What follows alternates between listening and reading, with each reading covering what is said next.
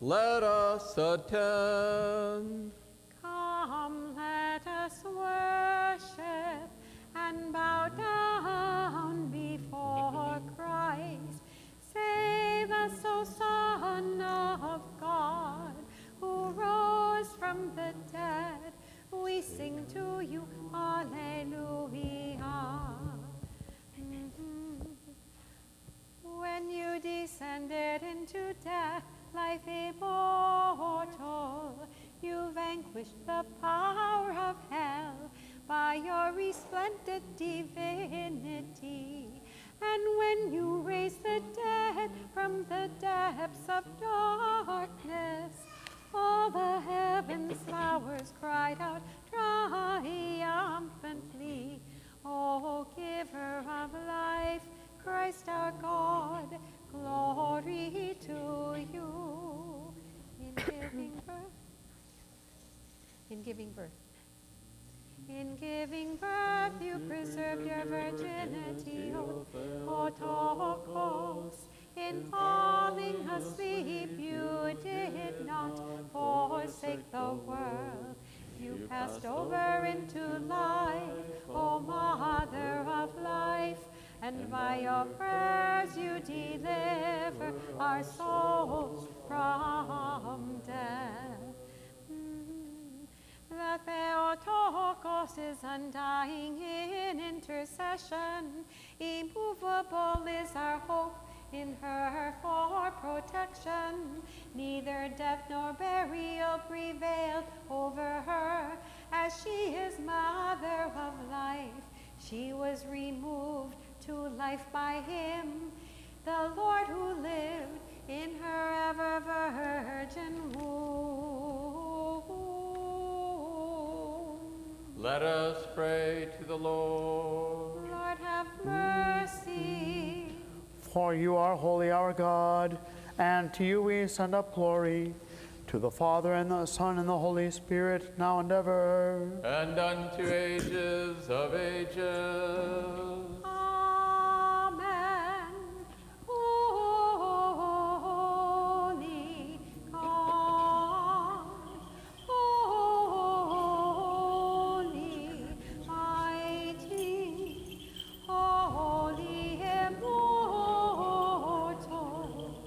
have mercy on us. Our heroes are there was, our God, holy, mighty, holy, heroes immortal, have mercy on us. our heroes are Thanatos. The Father, and the Son, and the Holy Spirit.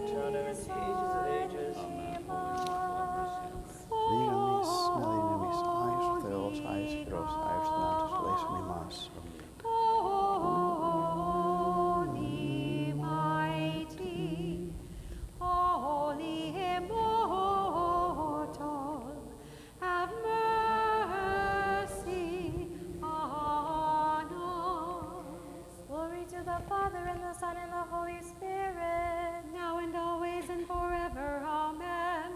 Holy, immortal, have mercy on us. Dynamis. Holy God, holy, mighty, holy, immortal, have mercy on us. Let us be attentive. The Lord is my strength and my song, and he became my salvation. The Lord chastened and corrected me, but he did not give me up to death. Wisdom. The reading is from Paul's letter to the Corinthians. Let us be attentive. Brethren, you are the seal of my apostleship in the Lord. This is my defense to those who would examine me. Do we not have the right to our food and drink? Do we not have the right to be accompanied by a wife, as the other apostles and the brothers of the Lord and Cephas? Or is it only Barnabas and I who have no right to refrain from working for a living? Who serves as a soldier at his own expense? Who plants a vineyard without eating any of its fruit?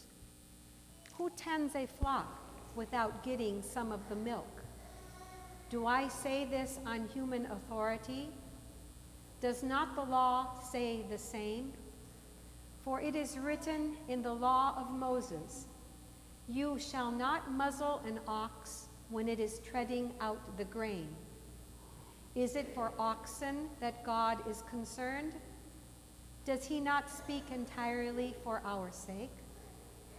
It was written for our sake, because the plowman should plow in hope, and the thresher thresh in hope of a share in the crop. If we have some spiritual good among you, is it too much if we reap your material benefits? If others share this rightful claim upon you, do not we still more? Nevertheless, we have not made use of this right, but we endure anything rather than put an obstacle in the way of the gospel of Christ. Peace be with you, the reader. Alleluia, alleluia, alleluia. Wisdom arise, let us hear the holy gospel. Peace be with you all. And with your spirit. The reading is from the Holy Gospel according to St. Matthew. Let us be attentive. Glory to you, O Lord. Glory to you. The Lord said this parable: "The kingdom of heaven may be compared to a king who wished to settle accounts with his servants. When he began the reckoning, one was brought to him who owed him 10,000 talents. And as he could not pay, his Lord ordered him to be sold with his wife and children, and all that he had, in payment to be made. So the servant fell on his knees, imploring him, 'Lord, have patience on me, and I will pay you everything.' And out of pity for him, the Lord of that servant released him and forgave him the debt. But that same servant, as he went out, came upon one of his fellow servants who owed him 100 denarii, and seizing him by the throat, he said, 'Pay what you owe.' So his fellow servant fell down and besought him, 'Have patience with me, and I will pay you.' He refused and went and put him in prison till he should pay the debt. When his fellow servants saw what had taken place, they were greatly distressed, and they went and reported to their Lord all that had taken place. Then his Lord summoned him and said to him, 'You wicked servant, I forgave you all that debt because you besought me. And should not you have had mercy on your fellow servant, as I had mercy on you?' And in anger his Lord delivered him to the jailers till he should pay all his debt. So also my heavenly Father will do to every one of you, if you do not forgive your brother from your heart." Peace be with you, who proclaim the gospel. Glory to you, O Lord. Glory to you.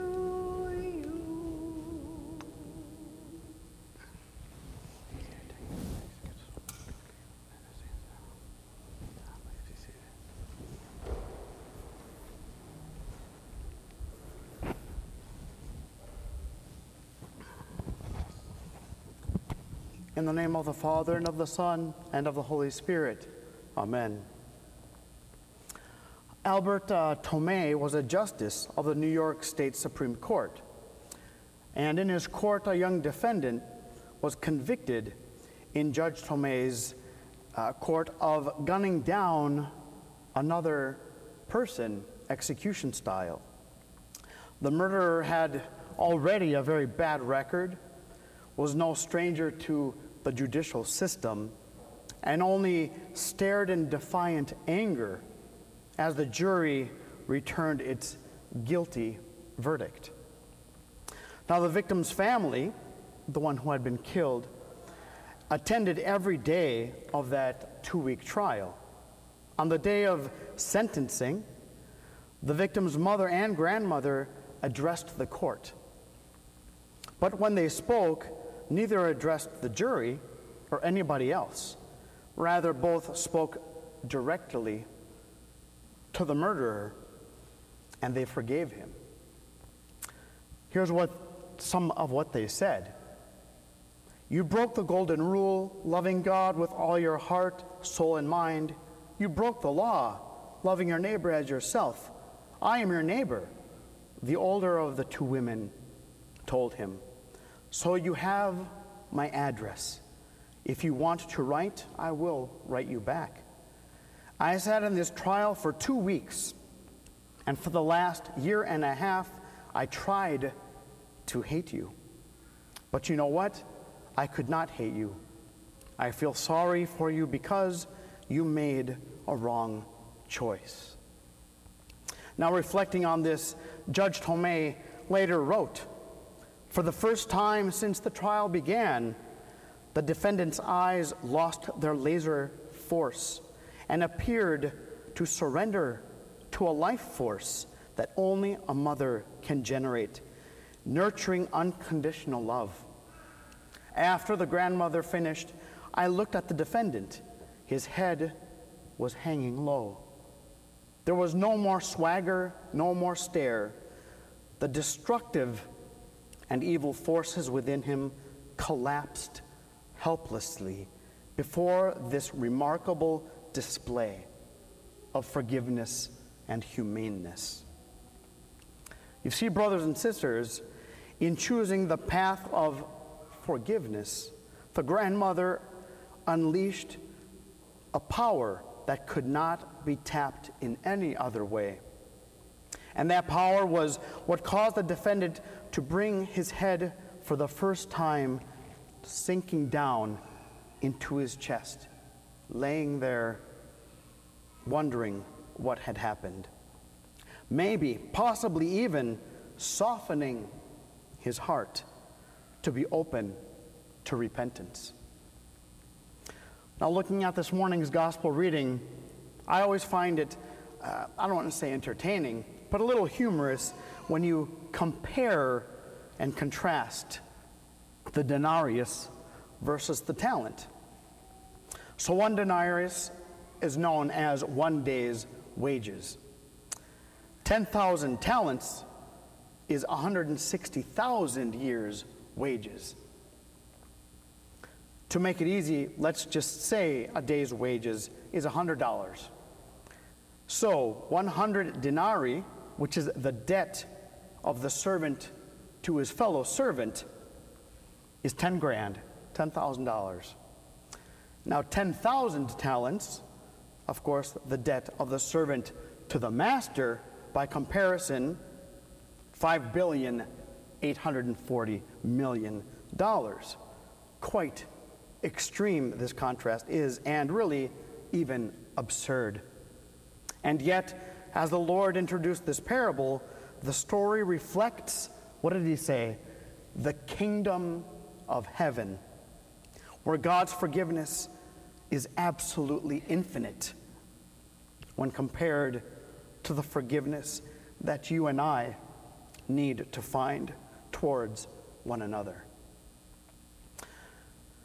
A mother whose daughter had been murdered by another girl refused to place herself in what she herself called, quote, self-imprisoned prison of bitterness. the remembrance of wrongs, to hold on to things that have been done to us, and the refusal to forgive and forget amount to just this. And I don't think there is any better way of stating it. To hold a grudge is to lock oneself up in a self-imprisoned prison of bitterness. It's self-inflicted, in fact. This is the jail, metaphorically speaking, into which the unforgiving servant was thrown, a tormenting prison of his own making. So also my heavenly Father will do to every one of you if you do not forgive your brother from your heart, says the Lord. I remember a good friend of mine, Father Sammer, Antiochian Orthodox priest from seminary, and he was a priest in the Church of the Redeemer out in California. In 2002, his church, his parish, was set on fire by arson. And they know it certainly was because they were Arab Christians being taunted and kind of attacked through, much time. But this is what happened. They were singled out, and their church was burned down to the ground. But I remember, and you might remember hearing this story as well, that when they went into the remains of that building, in the holy altar, everything was charred and burned pretty much, except one page of the gospel. Right there, clear for everybody to read. And of course, the priest read this to his congregation so they knew God's mercy and love. It was the passage from Matthew chapter 5 where it says, "You have heard that it was said, an eye for an eye and a tooth for a tooth. But I tell you not to resist an evil person, but whoever slaps you on the right cheek, turn the other to him also." This the congregation received as God's instruction to them of how to proceed in forgiveness and in mercy and in love to rebuild their church and community. Not to be wrapped up and caught up in hatred and vengeance, but rather mercy and love so they could really grow from this atrocity, but also a great blessing when you look at it through God's eyes. There is no better way to get rid of enemies than through forgiveness. An elderly man once said, "I'll be 90 years old tomorrow and I haven't an enemy in the world. I've outlived them all." And a dying soldier was asked by his priest if he had forgiven all his enemies. "Father," he said, "I have no enemies. I shot them all." Now compare these, of course, erroneous examples to this one. And you might have heard it before. It's about Abraham Lincoln when he was asked about his enemies. He said, "I have no enemies. I have destroyed them all by making them my friends through forgiveness." Transforming those who are against him to those who are with him and for him through love and mercy and forgiveness. This is by far the best way of eliminating one's enemies. Blessed Saint Silouan, a great saint of our previous century on Mount Athos, wrote, "The Lord taught me to love my enemies. Without the grace of God, we cannot love our enemies. Only the Holy Spirit can teach us this love. I beseech you to put this to the test. When a man affronts you, or brings dishonor upon your head, or takes what is yours, or persecutes the church, pray to the Lord and say, 'O Lord, we are all your creatures. Have pity on your servants, and turn their hearts to repentance.' Then you will be aware of grace in your soul. If you will pray for your enemies, peace will indeed come to you," says the saint. And so, beloved, let us live and experience the kingdom that is in the future, but that is coming in the here and in the now. Forgiving as God forgives, knowing that any forgiveness we may find in our heart can never compare to what God has done for us in Christ Jesus our Lord. And let us listen to the words of the great Apostle Paul as he wrote to the Ephesians. Let all bitterness and wrath and clamor and anger and slander be put away from you with all hatred, and be kind to one another, tender-hearted, forgiving one another as God in Christ forgave you. And to our merciful God be the power and the glory forevermore. Amen. Let me stand at this time.